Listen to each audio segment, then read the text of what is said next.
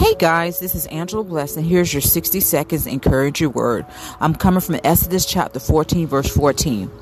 The Lord will fight for you, and you shall hold your peace. Amen.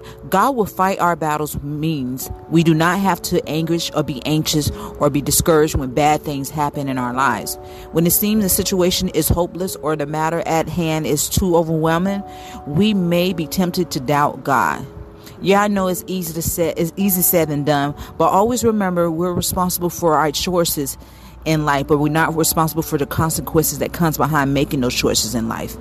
Thankfully, you don't have to fight this enemy alone. The Lord will fight for you.